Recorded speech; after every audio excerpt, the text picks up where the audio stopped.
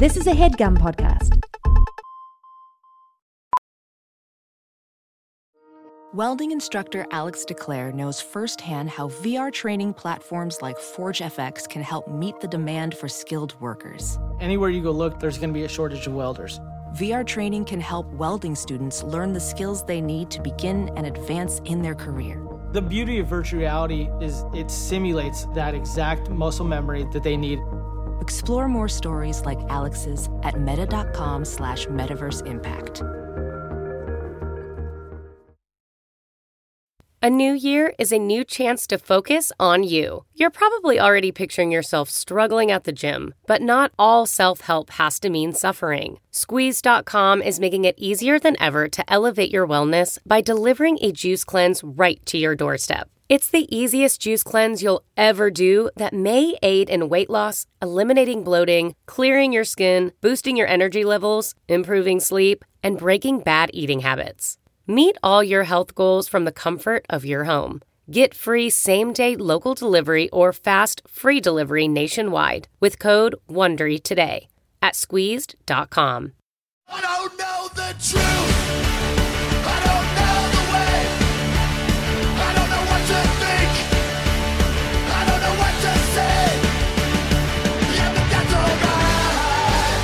Yeah, that's okay. I don't know anything.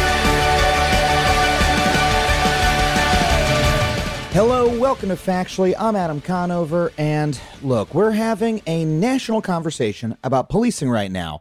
And the main content of the conversation is this question: what are the police for? Like, seriously, what the fuck are they actually for? Let me tell you a quick story from my own experience to sort of break down how I think about the issue. Back in the before times, when I was still a stand-up comedian instead of a full-time Zoom user, I finished a set and I was walking back home from Hollywood at around 11 p.m. And I passed a woman who was walking around barefoot with a blanket over her shoulder. She appeared to be unhoused, and she was yelling, "Help! Help!" on the sidewalk. And I was a little alarmed. I stopped and I said, "Ma'am, what kind of help do you need?" And her answer wasn't quite lucid. She was clearly mentally ill and in need of services. And I'm just some guy walking home. I don't have the training or the resources to help her out. But so I keep walking. And about half a block later, I reach a subway station. And in front of the subway station, thankfully, are two police officers. I think, this is amazing. I found the exact people I needed to find to help this situation. Surely they can help. I tell them, "Officers, there's a woman just up the block, and she's shouting for help." And their response was a little bit troubling. They laughed in my face and replied, "Oh, no, we can't help her. She's just crazy." As though that were a reason to not help, rather than the exact reason she needed help. Also, it was January in LA, she was barefoot, and she was also the only fucking thing happening on the block. There were not any jewel thieves trying to knock over a diamond distillery or whatever. That was all that was happening. Why could the cops not help her? And if they can't help her, why were they there? What is the point of them? Why don't we have, by contrast, say, a network of social workers and mental health intake workers patrolling the streets, talking to people who need that kind of help? Because people in LA do need that kind of help. On my average walk to work, well, back when I used to walk to work, I would see an average of a person a day who needed care like this. And the stats back this up. An article in the Journal of Health Affairs puts it like this: Los Angeles might be more affected by the twin crises of homelessness and mental health neglect than any other U.S. city. 30% of those on the streets here have a substance abuse or mental health disorder, yet we use the cops to manage them. In fact, a huge number of our police incidents involve unhoused people or people with mental illness. But guess what? Those are problems you can't police away. You can't tase them. You can't zip tie them and send them in the drunk tank. Those are problems that cannot be solved with force. They require care. So why are we spending so much money on force rather than care? LA spends $3 billion out of its $10.5 billion a year budget on police. Police are the single largest item, despite the fact that crime is at a 30-year low. So surely there is a better allocation of resources to address the problems that we actually have.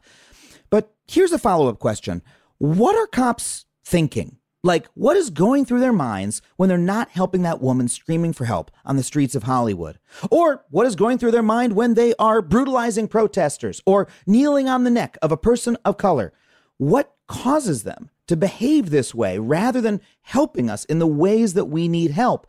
And what stops them from speaking up about it? I mean, you can find 5,000 op-ed posts about why people left their publishing jobs. Why is it so rare to hear a police officer say anything bad about the police force, to expose any of the ills in our broken policing system?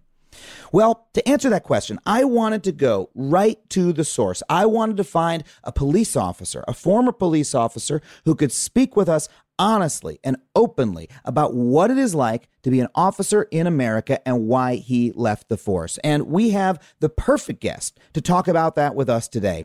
You might have seen him if you saw our episode, Adam Ruins the Cops, which, by the way, if you haven't seen it and you want to learn something about policing in America and what is so wrong about it, check it out. You can find it on demand or on Amazon. If you don't have access to either of those things, I don't know, you can probably also find it on BitTorrent. You have my blessing. Go BitTorrent it, okay? He's a former Baltimore City police officer, and he is here today to share his story and to tell us what really goes through the minds of police officers on the beat and what we need to do to reform policing in America. Without further ado, please welcome Larry Smith. Larry, thank you so much for being here. Thank you for having me. It's been a little while since I've seen you on the set of our episode Adam Ruins Cops we did together. Yeah, like a year and a half, I guess, by now. The topic has only gotten more relevant in the time since. Unfortunately. You're a former Baltimore police officer, and Baltimore, of course, has had its own, let's say, struggles in this area. But how do you think about what we've seen going on across the country in recent weeks about both the protests in, Minneapolis and around the country and the police response to them? Well, I think the protests themselves are much different. And they're spread out not just across the country, but across the world. I mean, you're seeing huge protests in London and Paris and just in cities across America that haven't even had maybe like national press coverage for specific incidents, but it's just an outpouring of support all over the country. And they're sustained. I mean, they don't seem to be going away at all. Yeah. The police response is deplorable. I mean, it's you see cops that are shooting reporters with pepper balls, with rubber bullets. I've seen at least 3 or 4 photojournalists who have lost an eye because they've been shot with projectiles. And you just see peaceful protesters being subjected to brutal force and the use of chemical weapons. And it's clear that the police have like dug their heels in even more, and I think it just goes to show you that they have no intention or interest in reforming policing. Do you have any insight into when you're watching, that footage? I mean, this is one of the incredible things about these protests is that they've created video evidence of the exact thing that the protesters are protesting against, or at least a very similar thing. When you watch those cops, do you have any insight into like, hey, here's what they're thinking, or here's the dynamic that creates this? Because to a lot of other folks watching, it's shocking. Hey, why the hell would they respond this way? Well, sure. I went through it in 2015 after the death of Freddie Gray in Baltimore. So in 2015, you had, you've got Eric Garner, like at the end, I think it's at the end of 2014, and then you have Michael Brown and Freddie Gray in 2015. So you have 3 real high profile cases, back to back. And in Baltimore, the protests had been building even before Freddie Gray was killed. So after he died and after his funeral, we were already in sort of this mindset of everyone is against us being the police.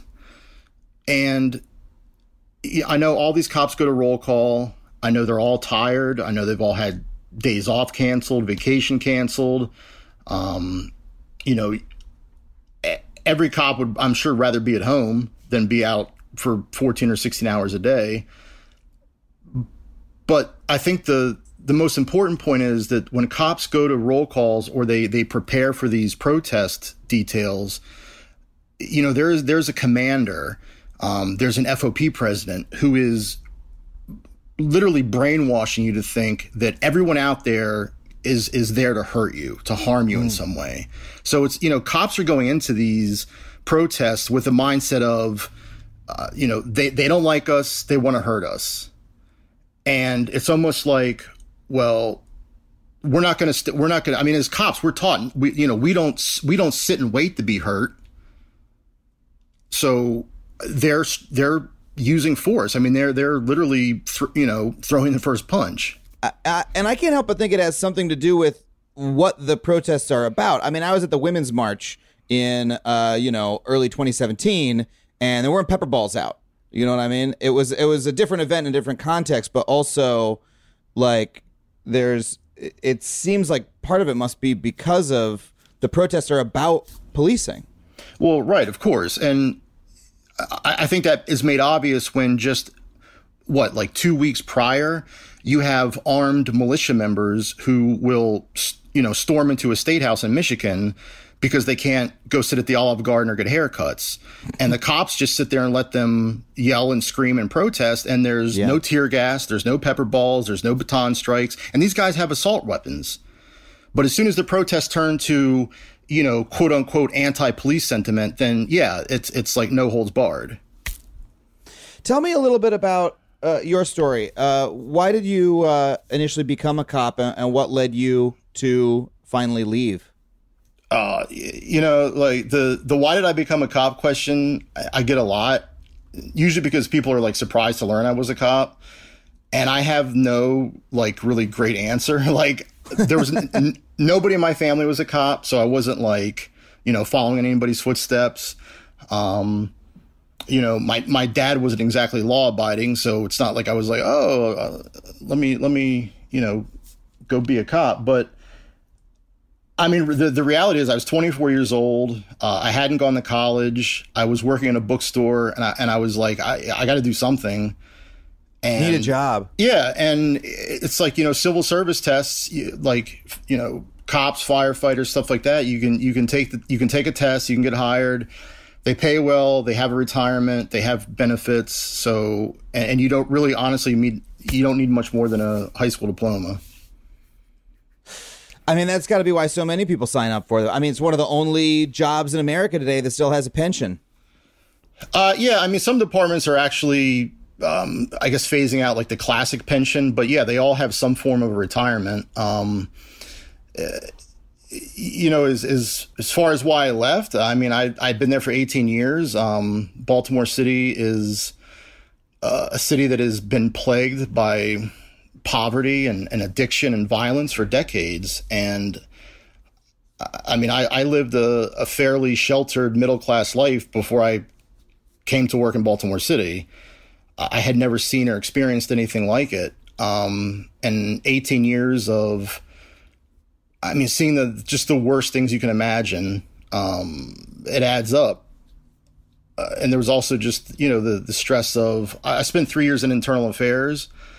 So I was investigating dirty cops. Wow. And I had a couple run-ins with some of those cops, and some of them actually wound up being federally indicted in 2017. So there was, just a lot of stress, a lot of things going on. I had really kind of had a hard time reckoning with the job that I had been a part of. And I had some serious mental health issues. I ended up in a psychiatric facility for 10 days. I had a couple suicide attempts. So mental health is really stigmatized in policing as well, which I think is another huge problem. A lot of untreated mental illness. And I had to get out of it. I mean, I was going to kill me one way or the other. So I had to get out of it. What kind of I'd love to dwell on this for a second, if you're comfortable with it, because when I look at the footage and when I think about these officers, I think about people have this conversation about, bad apples, good apples. Is that a proper way to look at it?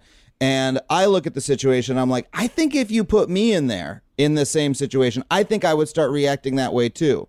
Like, I think that I look at the behavior, I'm like, this looks like something that's like done to you. It looks like it changes your frame of mind, your way of interacting with the world. And that's why, you know, we need not just reform, but like systemic change. That's what it looks like to me on the outside. I'm wondering if you have insight on that. Well, the bad apples, you know, no one ever really finishes it. It's a few bad apples ruins the whole bunch or something like that. Right. So, and it's really, the mindset in a police department is really contagious. It's almost like a cult. You know, you're really indoctrinated into believing a lot of things, and especially now, like post 9/11, there are a lot of ex-military who come back and become cops. I mean, it's sort of like a natural career progression, I think, for a lot of guys. So again, that I think mental illness also factors into that, because you may have a lot of guys coming back from Afghanistan and Iraq who have untreated PTSD, undiagnosed PTSD, and now they're becoming cops. You know, I saw a lot of guys who came from the military who patrolled the streets of Baltimore like they were patrolling in Iraq or Afghanistan. Yeah. Like they were on the lookout for, you know, whatever, insurgents or people were the enemy. Like everyone was a potential enemy. And add that to, we're pretty much already taught that. We're already taught to be on our guard with everyone. So the combination of that is that's just the perfect recipe for violence. Especially when people challenge you and your mindset is, I don't want to be challenged, or I should not be challenged. So yeah, and again, it's definitely contagious. Like if you're a part of that, if you stay for a long time, you know, you become numb to a lot of things. So when you see other cops doing stuff they shouldn't do, you know, while you may not actively participate in it, just your silence makes you as guilty as what they're doing.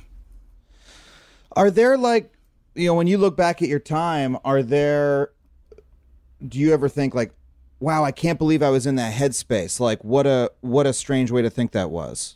Oh, I mean, I left the department in 2017, July of 2017. So not even 3 full years yet, but I think about that literally every day. I have the hardest time coming to terms with the fact that I did it, and I did it for 18 years. No one forced me to stay. I could have left at any point. But yeah, I mean, there are specific incidents. There are things I saw, things I participated in, things I did that I definitely am like, you know, why, like who, I don't even know who it was. Like, and I know that kind of sounds like maybe like I'm trying to make excuses for myself, but you know, I really don't. Like, I can't believe I was that person. Well, you were there for 18 years. That's as good enough a reason to leave any job, frankly. But you, unlike most cops who retire, became a critic of policing and how we police America. You write about this issue. You're very vocal about it, about your personal experience. That is so incredibly rare. When we had you on our episode, Adam Ruins Cops, I was like, I want to find. I told our staff, I was like, we need to find a police officer who is able to talk about this, because that's the sort of the strongest perspective. And you're the only one in America who we found, at any rate. Why do you think that's so rare, and what caused you to take that step? Well, why I think it's rare is again, I compared it to a cult. I mean, imagine people who leave. I don't want to name any specific. But there's more former Scientologists who have written books about Scientology than there are cops who are denouncing policing. Right. Okay. But Scientology is a perfect example, because I mean, you see examples of, you know, people who do speak out are harassed. You know, they're harassed. They're excommunicated. Absolutely. Right. So now use that scenario with cops who have guns, the ability to take your freedom away, to put you in jail, to frame you for God knows what. I mean, I worked with a whistleblower. I saw firsthand a cop who spoke out against brutality and wouldn't get back up on calls, had a dead rat left on his car, who was harassed, who was basically run out of the department. And it's a very lonely island to be on. There's a case in New York City where I think it was about 10 or 12 years ago, an officer tried to blow the whistle on his commanders giving quotas for stats. And he had his apartment raided, and he was forcibly removed and taken to a mental hospital where he stayed for like 4 or 5 days. Wow. So, I mean, that's the retribution. I mean, that's what you risk when you speak out. And they cops know this. As retribution. Yeah. Wow. What? Well, that leads me to the other part of the question, which is what made you do it? Because I was just tired of it. I mean, I left, and I mean, yeah, I was definitely bitter. I would have had to have stayed for 25 years to earn my pension. I stayed 18, so I missed it by 7 years. So it's not like I was like, oh, I'm, like whatever cop movie, like, oh, only 2 days away from retirement. But at the same time, I was like, I put 18 years into this, and it completely, it made me miserable. Like from April 2016 until June of 2017, I literally thought about killing myself every single day. Wow. And that takes a toll on you, man. Yeah. So I mean, I was pissed. I've been accused of having an axe to grind, of being bitter, and yeah, all of that, sure. And I'm tired of anytime the police do something wrong, mainstream media, politicians, cop apologists, cops themselves, police unions, they automatically run to defend the cop. I mean, mainstream media will play such word salad when it comes to police killing somebody. Police involved shooting. They discharge their weapons. It's like they will drive 10 miles to tell you the cops killed somebody. Right. So I just got tired of it. I mean, that's plain and simple why. And it started on Twitter. I mean, it started on social media, and then somebody contacted me and asked me if I wanted to write something, and I'd never written. I was like, oh, okay, sure. That's how I learned the beauty of having an editor who can actually make me sound somewhat coherent. So that's just kind of took off from there. Have you experienced like retribution of the kind that you mentioned since? I mean, I've definitely been trolled on social media. I haven't had any visits to my house. No, I mean, I haven't had anybody visit me or call me or anything like that. But I definitely, I mean, I'll say it's definitely always in the back of my mind. Like if I say the wrong thing, or if I'm very careful about criticizing someone specifically. Like cops I knew in the Baltimore Police Department who are still working, who are dirty, that I know from my time in internal affairs. And I'm very careful not to, I guess, out them, but I know they're there, but at the same time, I don't have the courage to, I mean, I really don't even know what to do about it. Quite honestly. I mean, I could name them, but where does that put me? I mean, yeah. Can you say, like, in terms of dirty, can you say the type of dirty that you mean, or you can even extend it to other police departments? Like what are the sort of forms of corruption I assume you're talking about that occur? Excessive force, stealing, planting evidence, lying in search warrants, lying in statements of probable cause. And I've hooked up with a couple public defenders in the area. I've talked to activists. So, like these guys, it's not exactly a secret who these guys are. I mean, some of them have been taken to court over their internal affairs records, which are protected, not just in Maryland, but in many states and jurisdictions. Personnel files are protected. So lawyers have to fight to gain access to a cop's personnel record. So there are definitely cops that are, it's like an open secret that they're dirty. Unfortunately, it's just like you sit around and wait for them to get caught. But in the meantime, how many lives are they ruining? Yeah. Were you able to make any progress on that in internal affairs? Was that an effective system at all for stopping that kind of behavior? No, not at all. Internal, I mean, I think, and again, I can only speak specifically for my department because that's where I have the experience, but just in general terms, police investigating other police is just a bad idea. I think it's just set up to fail from the beginning. I had cases where I investigated people I knew, people I worked with. I watched other people investigate their friends. I saw cases that were pretty much a slam dunk. The cop did it. The cop committed, the allegation or was guilty of the allegation he was accused of. But they had their friend investigating them, and it just went away.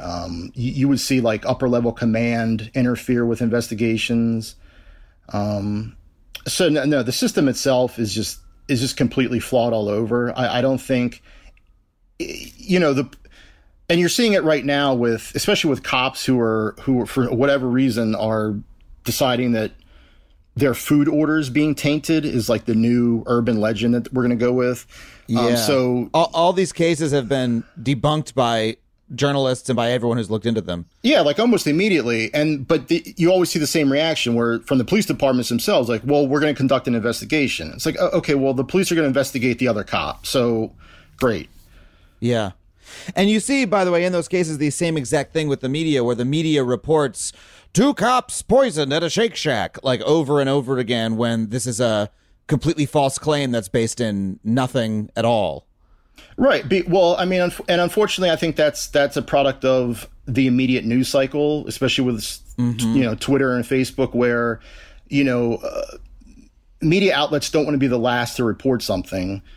But in the process, they don't vet things properly. And so they just get them out there and it becomes fact before it's even actually investigated or, like you said, they're debunked pretty much right away. Well, and so let's talk about the issue at hand, racism in policing and systemic racism. What of that did you see in your time? I mean, certainly Baltimore has had its fair share of that over the years. How does that look in practice? Did you have that sense firsthand when you were working there? Oh, yeah, definitely. I patrolled predominantly black neighborhoods. And Baltimore has quite a few areas like Roland Park, Guilford, Canton and Fells Point that are upper class, that are predominantly white, wealthy neighborhoods where the police don't go. So, in terms of things like community policing or bias or things like that, we're already being told that these neighborhoods are the bad neighborhoods. And so what are the bad neighborhoods? Well, they're sending us where only people of color live. So we basically end up being like an occupying force in these communities. The community doesn't have any say in it. They can't ask us to leave. I mean, they can, but no one's going to listen to them. Mm-hmm. So, imagine as like a middle-class white person, what your perception of the police is. Like, do you walk outside your door and see the police every day? Like literally every hour? No. Now, if you're a person of color in Baltimore and New York City and Chicago, Los Angeles, there are communities where people walk outside their doors and they see the cops on foot, they see them in cars, they see them on bikes, and they see them 24/7. And they know they're going to be stopped for anything or nothing. If the police want to stop you, they're going to stop you. Yeah. So, who are we keeping safe? Like, are we keeping the white neighborhoods safe because we're containing the quote unquote bad neighborhoods? So yeah, I mean, that's obviously a racist system. Like if we're being utilized only in neighborhoods that are predominantly black and brown citizens, and the white citizens never see us, but yet they somehow feel safe. How is that not a racist system? I mean, why do you think we have that system? There's a decision being made on some policy level. Where do you think that comes from? Well, I think it comes from politicians and police commanders and police officials who think that the way to fight crime is to patrol, again, what I refer to as high crime neighborhoods. But if your only answer is to address high crime with the police, it's never going to get any better. If your only answer to every societal problem is the police, it's not going to get better. Yeah. So yes, there where I worked, the primary job was the drug trade. Okay, but why are guys getting into the drug trade? Because there's no opportunity.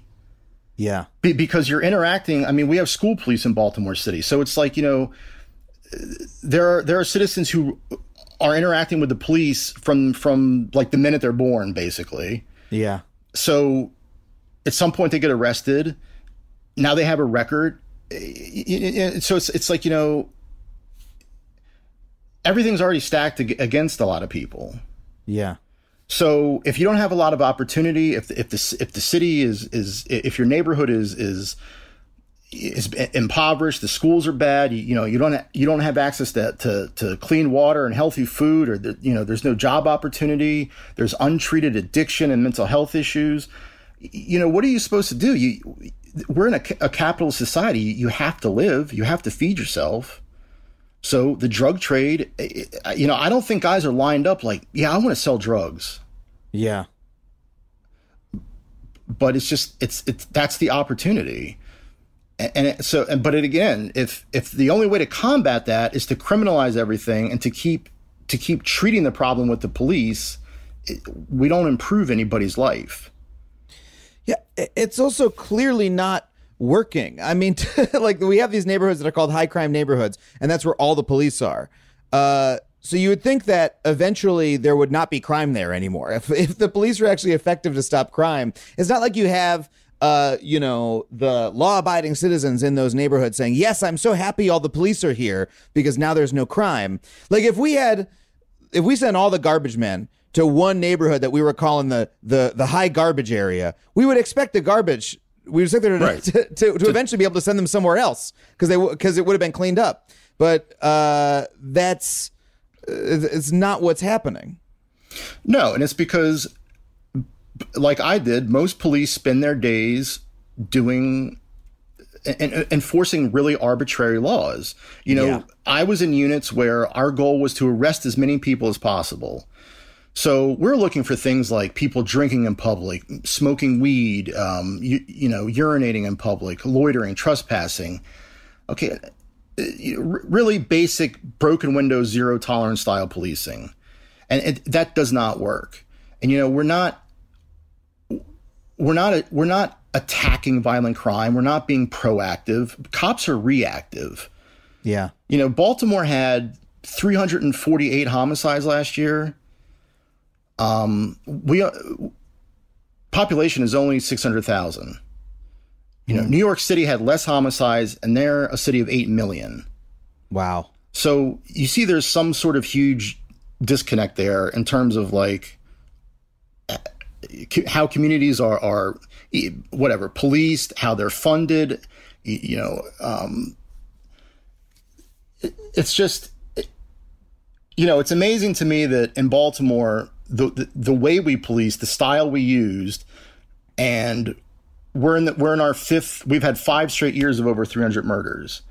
So the police aren't stopping violence. They react to it. But again, I was there. I did it. I know how they react to violence. If there's a shooting or a homicide in any particular neighborhood, that area is flooded with police. And we were instructed to make as many arrests as possible. So once again, we're just right back to making really petty arrests. And after the homicide, not exactly after the homicide. How does that solve anything related to the homicide to arrest people for for drinking on a stoop after a homicide. The theory behind it is if you arrest enough people, you're eventually going to arrest somebody who knows something about the homicide and is willing to talk about it. But I mean, let's be honest. It's not like we're hanging like a felony charge over a lot of these guys' heads. So if I lock you up for, drinking alcohol in public and you're going to walk through jail and you'll be out in 12 or 24 hours, why would you risk your life to cooperate with the police? Because, people who cooperate with the police aren't really welcomed back into the neighborhood. So that's a very dangerous position for somebody to put themselves into. Yeah. So, but that's the theory behind it. You make as many arrests as possible. Eventually you'll arrest somebody. They'll give us information. We can solve the homicide. Well, it doesn't work. And really all you do is just piss off the neighborhood. Yeah. Because they see us coming and they know, like, oh, here they come. They're going to lock us all up. Talking to you really puts it into clear perspective to me, because I remember living in New York in my 20s, white guy in my mid-20s, when I first started thinking about this and realizing how much just neighborhoods like a couple miles away in Brooklyn were policed so differently than mine. And I remember, what was it? It was hearing stories about people, being arrested for drinking in public, for, drinking out of a paper bag. And I remember thinking, hold on a second. I went to like Herald Square to the park and drank in public with my friends on a blanket in the park like the other week, and nobody stopped us. We were doing it in Manhattan on like a Sunday afternoon. And wait, that's illegal? And if you think about like, okay, what if I, every single time I had ever, had an open container outside, a police officer came up and like, frisked me and maybe I went to jail a couple times. And then every other minor infraction like that I could, every time I fucking jaywalk, I'm shoved up against a wall. Right. Yeah, I would feel differently about the police. I would have a different relationship with them, and it would really change my reality and the way I moved around the city in a really powerful way. Right, exactly. And that goes to my point where, we were patrolling these neighborhoods who didn't want us there. I mean, not that they didn't want the police there for protection, but they didn't want the police there because we're harassing them, we're brutalizing them. Yeah. And how is that a way? I mean, how is that a way to live your life every day? And I didn't live in that community. Most of the cops I work with didn't even live in the city itself. Yeah. So why should we be invested? Why should we care how we treat people in any given community if at the end of the day we're leaving? This is your problem. We don't have to deal with it. Something you also hear is that folks in those communities, even the little old ladies, right, don't believe that when they call the cops will help. Like here again in my, largely white neighborhood in LA, people are like, oh, I'll call the cops because I have a problem and they'll come help me, and they'll deal with whatever my situation is. But that just doesn't happen in these communities. No. And again, the problem is that 911 has become such a default for everyone because there's no other option. So many other services are so underfunded that when you need help, your option is the police. You call 911. What do they ask you? They usually ask you police or fire. Mm-hmm. So those are your options. So if you're in some sort of crisis or you're having some kind of problem and you don't know who to reach out to, you call 911. And more than likely, you're going to get a cop who's not qualified to help with most problems. A cop who only knows how to, my solution to everything is arrest. Yeah. If I can't arrest my way out of it, I guess I'll have to tackle it. Basically, that's how I was trained to deal with people with mental health issues. We didn't receive any specific training in how to deal with people in crisis. We would try to talk them into going to the hospital voluntarily. If they didn't listen, it usually ended with us forcibly taking somebody to the ground, putting them in handcuffs, putting them to a police wagon or an ambulance, and forcing them into the hospital. And who does that help? And we're taking them to emergency rooms that may or may not have a psychiatrist on staff. And then once they're, the hospital's like, well, okay, they don't have, especially if they don't have insurance, time to discharge them. What help did they get? They're going to come right back home and go through the same problem tomorrow or the next day or the next week. And then here come the police again. Yeah. Well, I want to ask you more about how we can change the police, change how we police in America. But we have to take a really quick break. We'll be right back with more Larry Smith.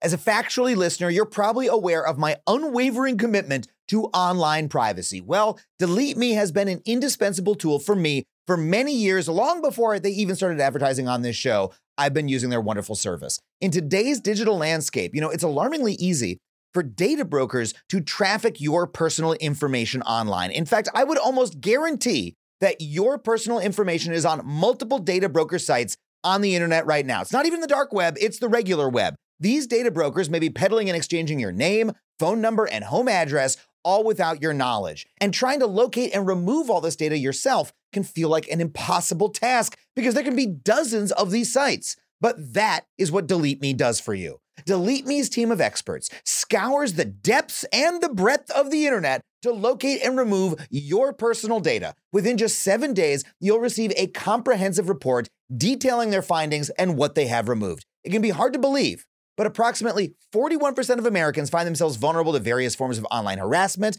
and this means doxing, scams, and even identity theft, all of which pose significant threats to your financial security and could potentially derail career opportunities. I mean, I used to get weird people calling my cell phone all hours of the day or night until I signed up for Delete Me, and it cut it right out. So if you want to safeguard yourself like that and live with the peace of mind that experts are hunting down and removing your personal information every 3 months, then check out Delete Me. Go to joindeleteme.com/Adam and get 20% off for all consumer plans with the code Adam. That's joindeleteme.com/Adam. As a professional welder, Shayna Ford uses Forge FX to practice over and over, which helps her improve her skills. The more muscle memory that you have, the smoother your weld is. Learn more at meta.com/metaverse impact.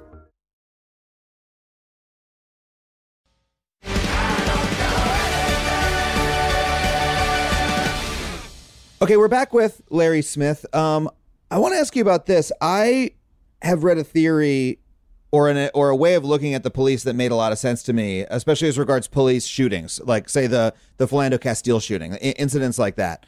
And the analysis was that police officers in America are fundamentally scared. One of the reasons being because there are so many guns in America. That, for example, the number of guns on the street is part of what creates like a psychology of always being under threat. I remember reading a story by like an Australian who was in the US and got pulled over for a traffic stop.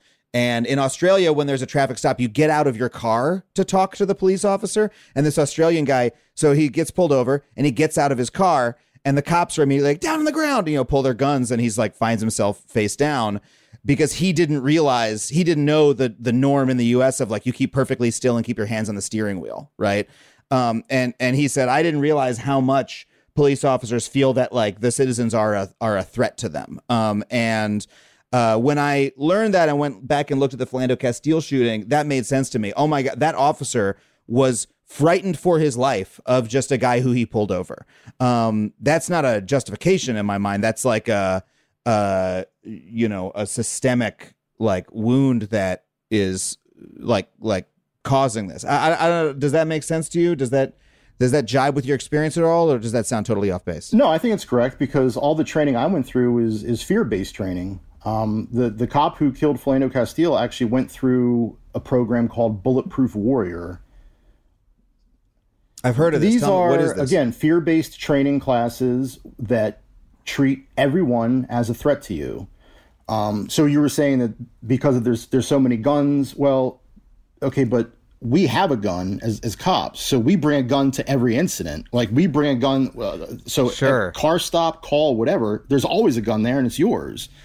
So a lot of the training I went through was, weapon retention. People trying to take your weapon. So like you learn how to maybe like press your forearm down on it or keep your gun turned away from somebody so they can't lunge for it or grab for it.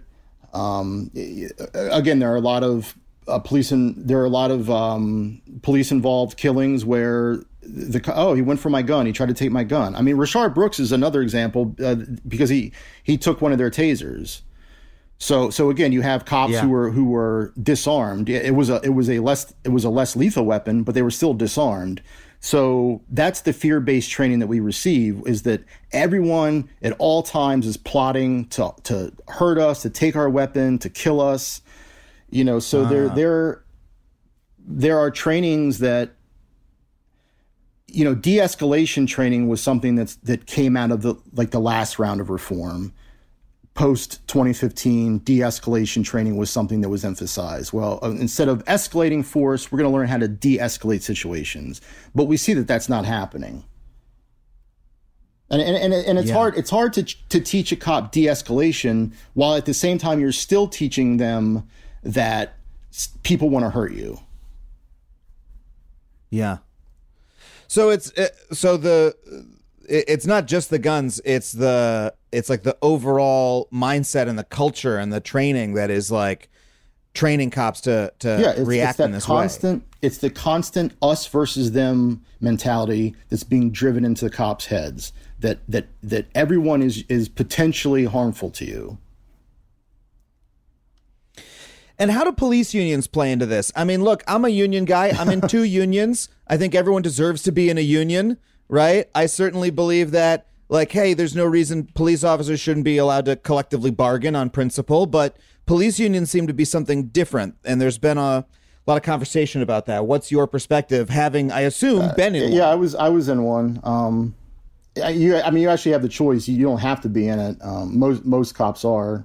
Primarily because if something goes wrong, you know, they'll provide you a lawyer to represent you. You can call them if you have a grievance or something. But I think police unions are poisonous. I don't think cops are workers. You know, most police union presidents, Pat Lynch in New York, Kroll out in Minneapolis, you know, they're like showmen. They're like carnival barkers. They get in front of a camera and they put on an act. And again, but you know, and they emphasize the us versus against them. You know, especially Pat Lynch in New York City. Everyone's against the police. The governor, the mayor, the citizens, everyone's against the police. The poor police are the victims. So that's what they do. They go out and they get cops, you know, really fired up. But the other really kind of evil aspect of the police union is the way they can hold governments hostage. You know, if the police union is against you, they did it in Baltimore. They did it in New York once. They're threatening to do it again. If the police union is against you as a mayor or a politician, the police are going to stop working. You know, you've lost the respect of the police. You're not backing us. We're going to stop. So and that's what the police want. They want to see violent crime soar. They want to see crime rates go up. And I mean, they're literally holding somebody hostage. You know, they're willing to sacrifice the safety of citizens to get back at a politician they think has wronged them somehow. Yeah, to me, it like, again, the question of whether police are workers is a really interesting one, and I'm curious to hear more about why you think they aren't. To me, I mean, look, a strike is that's the resort of any union, right? Is to withhold labor, but there does seem to be something special about how police like wield the threat of force in those, you know, quote unquote negotiations, like that. You'll see like, oh, okay, maybe someone's not going to come to your house, Mr. Mayor, next time there's a break-in, or maybe we'll start to see like there's the fact that you know, the people who are making these threats have guns, and there seems to be a veiled reference to the use of force behind those statements that they make. Well, I mean, you can look at it in terms of like, if sanitation workers went on strike, what's going to happen? The garbage is going to get picked up. So it's going to be, the city's not going to look good. It's going to stink. But there's another option. They can hire scabs. They can have another department come out and pick up the trash. If cops stop working, who do you replace them with? What's your answer? Yeah. There is none right now, and the police know that. And if another union goes on strike, you don't see cops out there arm in arm with them supporting them. What police union? What union has ever been supported by an FOP when they go on strike? And even occasionally you see companies call the police because there's picketers or there's protesters outside, and the police come in and push them away. How could they be part of the? How are they workers? How is there any solidarity between those kinds of unions? Yeah, I joined the picket line for the Teachers of LA last year. No cops on the picket line. I was there as a writer, as a fucking member of the writers union. I was supporting teachers. You don't see cops in uniform coming out and walking around holding a sign supporting teachers, especially. Or even honking their horns as they go by. In a job like teaching, if teachers get more money, that may mean less money for cops. Come on, they don't support workers. And those unions aren't there for workers' rights. And I remember being in New York when there's this moment where, Bill de Blasio ran and, talking about like, hey, when he ran, he was like, hey, I have a black son and I have to tell my son, here's what to happen if you get stopped. Here's what to do if you get stopped by the police. And that's a conversation, parents of black kids have to have. And that's something that we should change in the city. And it was one of the reasons I voted for him. I was like, oh yeah, hey, finally someone's talking about this. And then a couple years later, the relationship between him and the police got so bad that the police turned their backs on him at the funeral for a few police officers, I believe. And I remember that moment and thinking, that is incredibly fucked up, because what if like our military did that to the president, any president, and said, this is how little we respect you. We're not going to look at you, right? We're not going to do what you tell us to do, right? We're not going to obey orders. Well, you're halfway to a coup if the military does that, right? You're like, oh shit, our government's going to get overthrown. And that's sort of what is happening in our cities to a certain extent. But look what they did. They just did to his daughter during the protests. She was arrested and they basically doxed her. Yeah. They said that like the police union put out a statement that was like, oh, the mayor's saying stuff on TV while his own daughter is like a thug throwing rocks or something like that, and posted her arrest report, an image of it. And I mean, like you just what other union would do that to somebody? Is like the plumbers 101 gonna post de Blasio's invoice from a toilet he had fixed or something, and like, oh look, he stiffed us.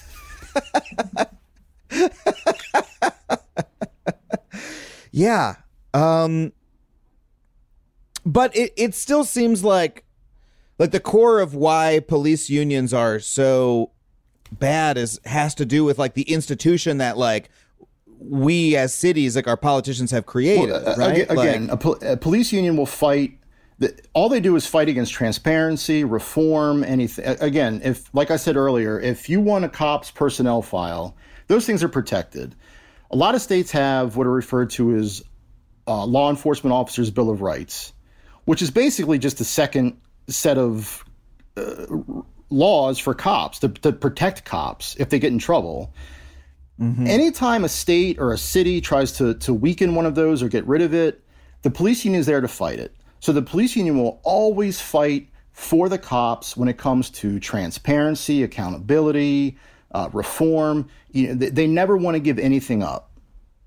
And so what they're doing is they're out there protecting a violent, racist institution.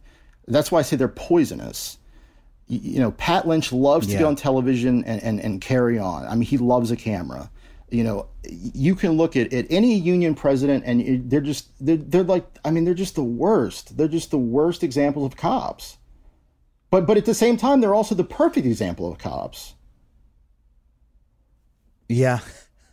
They also are always incredibly involved in local politics. Like they funnel tons of money into, at least here in LA, into city council campaigns. They're like one of the major and that's why players. City councils across the country will rubber stamp police budgets because they don't want to be on the wrong side of the FOP. The FOP donates, they endorse politicians, so no one wants to be on the wrong side of that. Yeah. That's how we end up with, like here in LA, half of our discretionary budget, more than half, is going towards the police as opposed to anything else, which is why we're getting these calls to defund the police. But do you feel there's something deeper, like, obviously police unions are putting a lot of pressure on politicians to have those budgets go up every single year, to increase overtime, to, in LA, they have all these crazy ways where the cops can keep working and get their like pensions early. So they end up like making millions, like while they're, still working, all of these sorts of things. But is there something cultural in American society and American cities as well that has caused us to create this state of affairs? We've created a world where, like I said, our only option is the police, and when all you have is the police, and that's what's constantly thrown out there as a solution to everything. That's the mindset. Like, I'll go back to like a white middle class person in the suburbs. Their mindset is the police keep me safe. But how are they keeping you safe? Mm-hmm. So people are like hardwired to believe that the police are good. The police protect us. The police keep us safe. And you're taught that as a little kid. It's in the fucking Richard Scarry books. Here's a policeman, he keeps you safe. As police budgets grew and all the other budgets shrank, we created this monster, and now it's here, and now the object is, how do we reverse it? And that's what defunding the police is all about. And a lot of media has picked up on defund the police, and a lot of people have picked up on it because a lot of people don't read past a tweet. So if an abolitionist tweets an article, read the article. Like, actually read what defund the police means, because defunding the police is it's not a slogan, it's a demand. And it's the first demand into abolishing the police as we know it. As you strip their budgets down and take those hundreds of millions of dollars away, in some cities it's billions of dollars, and reinvest it in the communities that need it, fund proper social services, addiction, mental health treatment, schools, access to food, healthcare, and you start to treat the causes of crime and violence. As you take some of the responsibilities away from the police, it's important to also shrink the police, because most of the police department budget goes towards officer salaries. So you've got departments like New York City with 30,000 cops. I think Los Angeles has 14 or 15,000 cops. These are armies. These are literal armies. So as you defund them, as you take responsibilities away from them, you need to shrink them. And eventually you shrink them into, oh, look, there's no more police. Los Angeles is taking the first step. I think San Francisco has announced it too, where they want to start having mental health professionals and counselors respond to certain calls, like neighbor disputes, people in crisis, things like that, non-emergency calls. Remove the police from the scenario, and that's a great first step. But like I said, as you remove the police from those scenarios and you take those responsibilities away from them, it's important to shrink the departments so you can keep defunding them. Because if you just take the responsibilities away from them, you're going to have a lot of cops with a lot of free time on their hands. And they're going to just look for things to do. And we know that never ends well, because that's going to be, more car stops, or more stop and frisks, or more, enforcement of quality of life crimes and things like that. In fact, they'll do that in order to prove their own worth, to say like, hey, look at how many arrests we're making. We must really be needed. Right. Again, and I've said this in other places, the police will manipulate anything. If the crime rates drop, cops will say, well, we need more money, the same or more money to keep it down. If the crime rate goes up, well, we need more money. We need more cops. We need more cops. If we have more cops and more money, we could get it down. And then if we get it down, well, yeah, we need the same to keep it down. So they're constantly asking for more. Yeah. They always want more. And it's governments can't keep giving them more. They just can't. Are we gonna bankrupt cities to fund the police? It's not the 80s. Crime is at a 30-year low. In the 80s there was actually a large amount of crime, or late 70s. Crime rates were actually much higher than they are today. As a point of fact, we have extremely low crime rates in the United States. And again, now. A lot of people, when they hear abolish the police, defund the police, they say, well, what about what about rape? What about murder? And again, police don't prevent a lot of that now. And they're reactionary. Yeah. So they come after the fact. So that's why I say you need to address these problems beforehand and not afterwards with the police. Because here in Baltimore, the clearance rate for homicides is like 32%. I mean, so you're talking more than 60% of the people who commit a murder get away with it. It's not going to be cleared. And that 32%, those are just the number of people who are charged. Clearance is they just charge somebody, or they've named the suspect. That's not a trial, a conviction. It's not always an arrest either, because here in Baltimore they also have a habit of pinning murders on other dead guys. Like, oh, this guy was killed and he had a gun in his pocket, and that gun was used in this other murder, so he did that murder, so we just cleared that murder. So it's called bodies on bodies. It's an actual practice that they use here to clear homicides. Wow. Well, yeah, because I mean that's their goal, right? The homicide detectives have a goal of clearing as many as possible, so they'll do it by any means necessary. And of course, they're obviously, I'm sure, charging some number of people who did not actually do it. Right. So some amount of those 32% are also false. Right. And again, clearance doesn't mean that's resulting in a conviction in court. It could be an acquittal. The case could be dropped. Or like you said, even 10 or 15 years down the road, how many exonerations are there where people have been in jail for decades for things they didn't do? Yeah. Because homicide cops were like, well, he did it and we'll make the evidence fit. And it just stuns me to think about how, we had Chris Fabricant from the Innocence Project on the show. And, we talked about how there's this huge apparatus of police officers, DAs, whose job it is to make those charges, to charge anybody they can, right, in order to clear those cases. And we don't hire anybody systemically in our justice system who's there to make sure that people aren't erroneously charged. There's like public defenders who barely have any resources, but it's just something that still strikes me that like we have no system built in to make sure that, to be like an ombudsman, to be like a checker and like, oh wait, did this person actually do it, But so do you consider yourself an abolitionist? Is that a phrase you use? Yeah. I mean, I think we need to create a world where the police aren't a part of it. We have to radically change the way that we address societal issues. We need to stop the criminalization. I mean, we criminalize everything. And I know that the argument can be made, well, especially with marijuana, it's being decriminalized, it's being legalized in states. It still uses a pretext for a lot of stops. The cops still use it to search people, to search cars. You still see people going to jail for it. So, we need to, things like, nonviolent drug offenses, homelessness, sex work.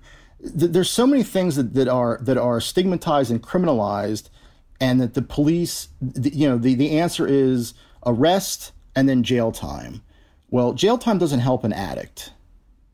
Jail time doesn't help a homeless person who may be, I don't know, in Baltimore, homeless people break into vacant houses because they need shelter. And they get arrested for trespassing. But we have vacant houses that we could create housing. But instead we arrest them for breaking the vacant house and put them in jail. So, yeah, I'm definitely an abolitionist. I mean, I think there are so many ways that we can reinvest in communities and really address the root causes of crime and violence to where, you don't need a cop to investigate a murder. You don't. I mean, where is it written that it has to be a cop who investigates a murder? Who would investigate it? Like, what's the role you have in mind? You can hire and train civilians. I mean, you can give someone actual training instead of having a cop go through, junk science classes like ballistics and arson and I mean, there's so many there are so many. Yeah, there's so many things that have turned out, especially when you look at false convictions. There are so many things the police have used to put people in jail that just turned out to be just complete junk. So you can, you can train professionals to investigate crime. They don't have to be cops with a badge and a gun. I mean, they can have the power through a state's attorney or through local government, to seek out arrest warrants or summonses or things like that to charge people, but you don't need the police to do it. And if you look at a lot of these incidents, a lot of these killings aren't spawned out of anything violent. They're car stops. Eric Garner was selling loose cigarettes. Freddie Gray was just standing there minding his own business. So it's not like the cops were in this great fight against violence when they killed these people. The police are causing more harm to our society than they're doing any good. And it's time to look for another. There has to be an alternative. There has to be. Yeah. Well, it sounds like a lot of what you're talking about when you're saying we don't need cops to do this is like we don't need people who are wielding force to do this. And I absolutely agree with that. That like when you have, I mean. Excuse me. I mean, I told a story in the intro of this show about, me seeing a homeless woman, an unhoused woman on the street who was mentally ill. She was shouting for help and seeing some cops, a block away, and I say, hey, that lady's shouting for help. And they were like, oh yeah, no, she's just crazy. We can't do anything. And that was really heartbreaking to me because I'm like, she does need help. Right? Like we could have, where are the people where are the social workers, right? Who are covering the street saying, this woman's literally, she's walking around barefoot with a blanket at 11 p.m. on the Hollywood sidewalk, right? The only people we're paying to be on that sidewalk are these cops with guns. And they say, we can't do anything because all we do is wield force against people, right? So I completely understand. Cut those 2 cops' budgets, spend that money on 8 social workers who are canvassing the streets, have them out at 11 p.m. driving around, right? And we can do that with so many different of our social ills, right? That would solve them. I'm curious, though, like, if at the end of the day, once you've mopped up 90% of the causes of, civil strife on the streets, do you believe that at the end of the day, there's any role for someone employed by the city to wield force in some vanishingly small fraction of cases, or no?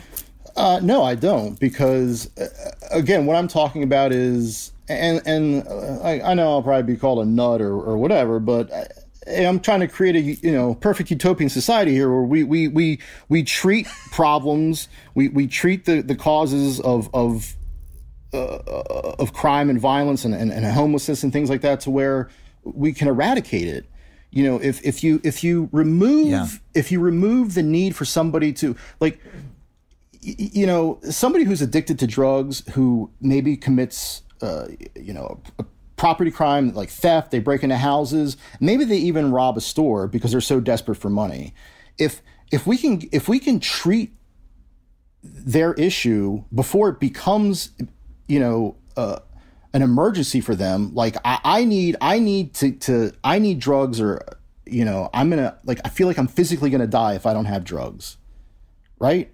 If we can treat the issue before that person gets to that point of desperation, then we don't need the cops. If we remove the causes of why did they rob the store, if we take that away. Yeah, I mean, an obvious problem in our country is the gun culture.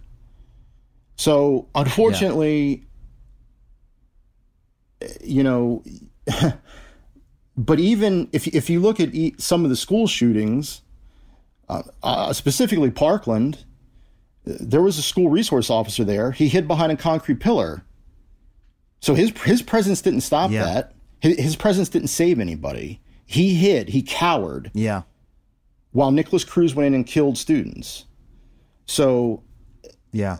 Again, there are so many issues in our society that we have to address that where we don't rely on force to solve problems when they do occur.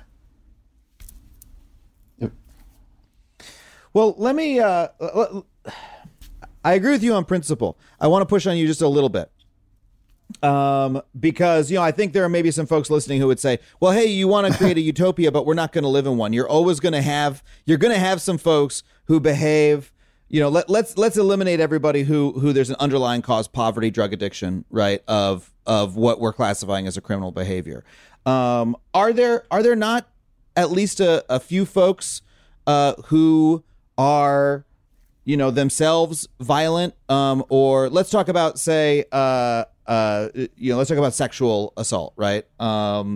That's something where I have trouble seeing. I'm less likely to believe that there's an underlying cause, right? That like there's just folks out there who are going to take advantage of other people, and those people need to be protected by somebody. Okay. Is there like how do we account for that? But when you bring up sexual assault, there are numerous instances of police committing sexual assault. Police rape people on duty. They victimize people all over again. A lot of sexual assault is not reported. There's a lot of sexual assault that occurs between people who already know each other. So again, you can have people who respond to reports of sexual assault who aren't cops. There's things like the House of Ruth. You have there's advocates and counselors and safe nurses. People can respond and properly address a victim of sexual assault instead of having a cop come in and either do victim blaming. Chances are they'll be victimized all over again if an arrest is even made and they go to trial. You constantly see prosecutors who shame the victims of sexual assault. Cops are notorious for domestic violence. So again, it doesn't have to be a cop. There are other answers to what about sexual assault. Now I'm not suggesting that we can cure somebody who is going to commit a sexual assault. That's not what I'm suggesting. I'm suggesting that the police aren't preventing it now. And a lot of times when they respond to calls for sexual assault, they can traumatize or victimize that person all over again.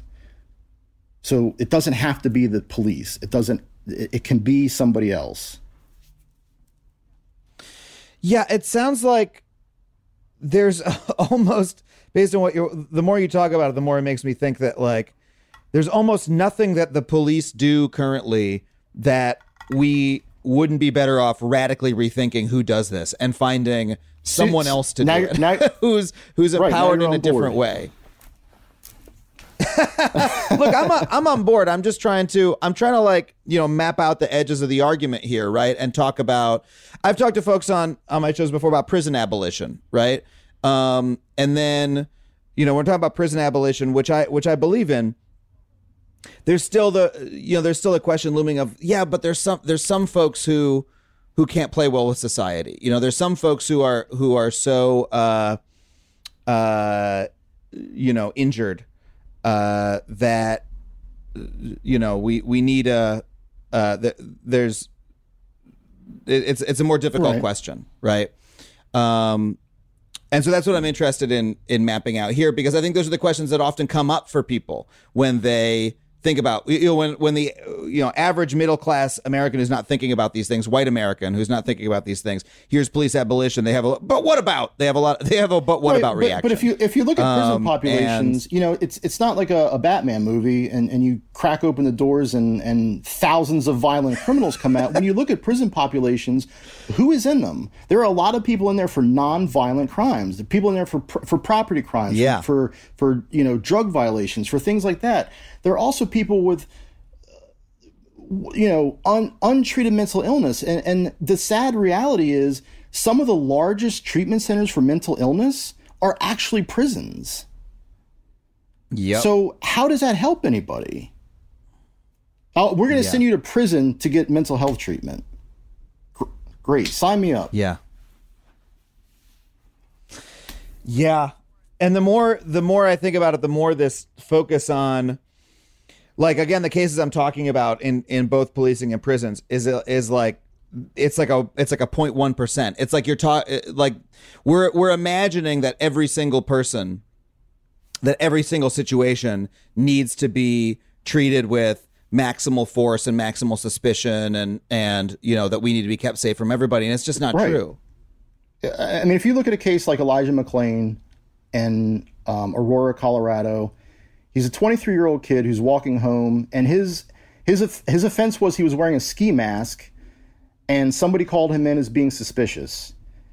He's minding his own business, and the officers tackled him, choked him, had an EMS respond and inject him with ketamine, and he died. He had heart attacks, and he vomited, and he died. Who were they protecting? Who was being protected then? Who was Elijah McClain played the violin for cats. He would go into animal shelters and play the violin to stray cats. Who needed protection from him? Yeah. Do you have, as someone who's written about this for many years and talked about this, as someone who's a former police officer, are you given any optimism by the movement that we're seeing today? I mean, and how politicians are starting to respond to it in some way. When you look at, say, what's happening in Minneapolis, does that give you any positive I would say feeling? I'm cautiously optimistic. I think that politicians are definitely worried about their own careers, and they see that there's a definite shift and what's going on in this country. When you have politicians who are willing to discuss taking money away from the police department, I think that's a great first step. It's important, though, that they don't turn around and give it back the following year. I also think that in terms of, like, in Minneapolis, when they talk about disbanding their police department, well, but what do you replace it with? Because they're going to replace it with something. Camden, New Jersey is constantly used as this sort of like the prime example of a town that was the police department was rampant with corruption. It was a horribly violent city, and they decided to disband their police department. Well, but they still have the police. They just replaced it with a different police department. A lot of the police. It's the county. Yeah, it's the county police department now. They abolished the city. It's now they have referred to county as the police. Camden County Police, but it's a lot of the same officers remained.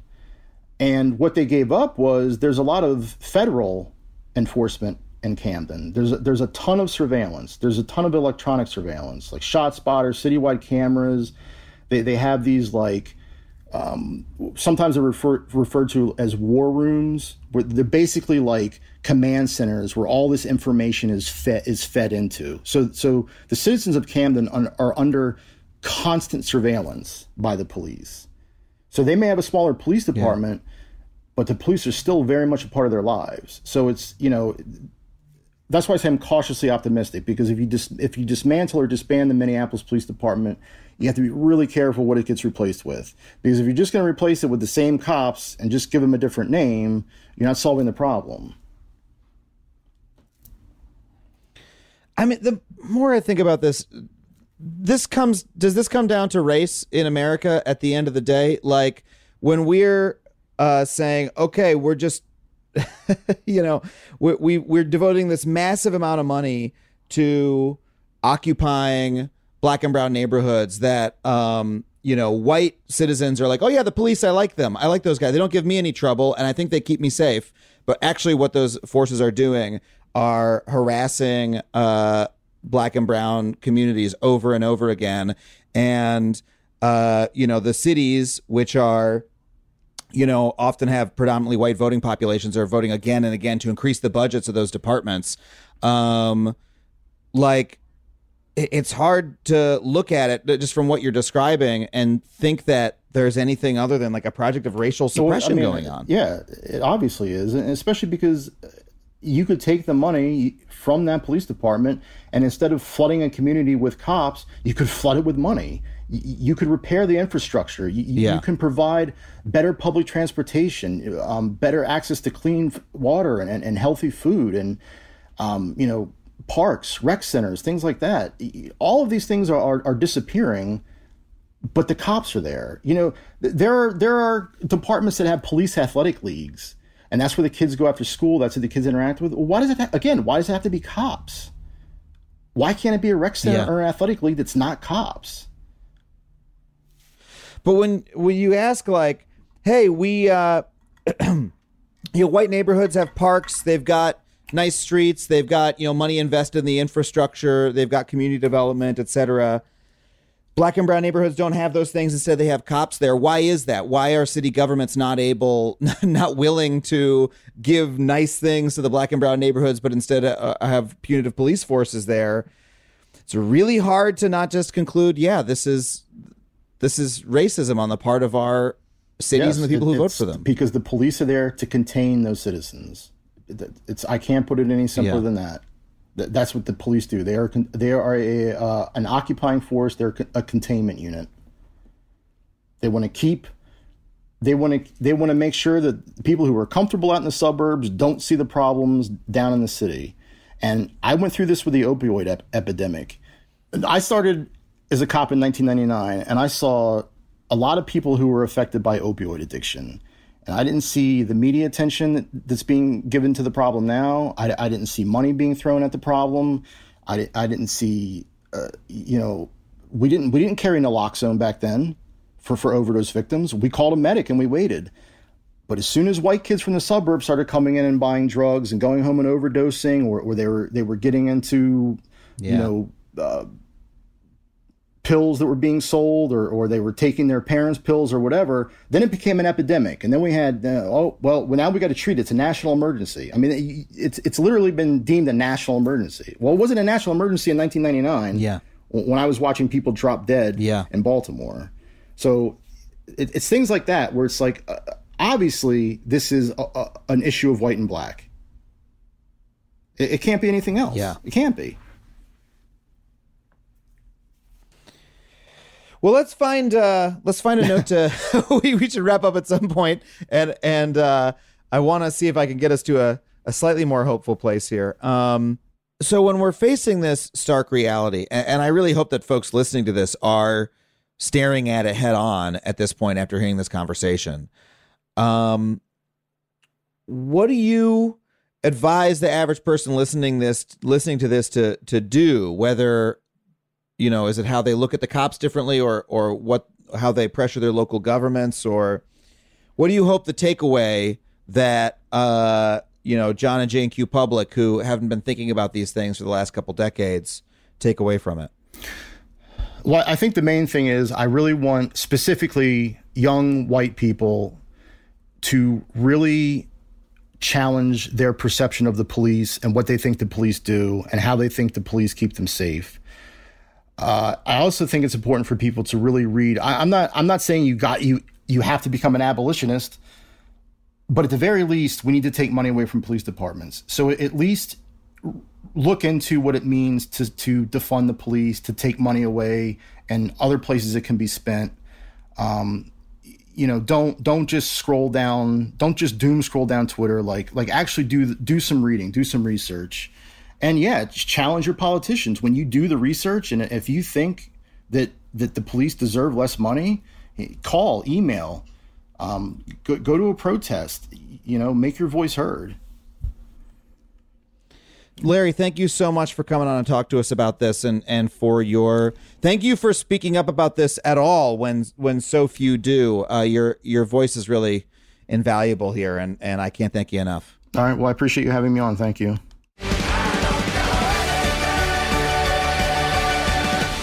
Well, I want to thank Larry one more time for coming on the show. I hope you got as much out of that conversation as I did. Hey, if you liked this episode, please leave us a rating wherever you subscribe. It really does help us out and help other people find the show. And that is it for us this week on Factually. I want to thank our producers, Dana Wickens and Sam Roudman, our engineers, Ryan Connor and Brett Morris, Andrew WK for our theme song. You can find me at Adam Conover wherever you get your social media or at adamconover.net. And until next time, we'll see you next week on Factually.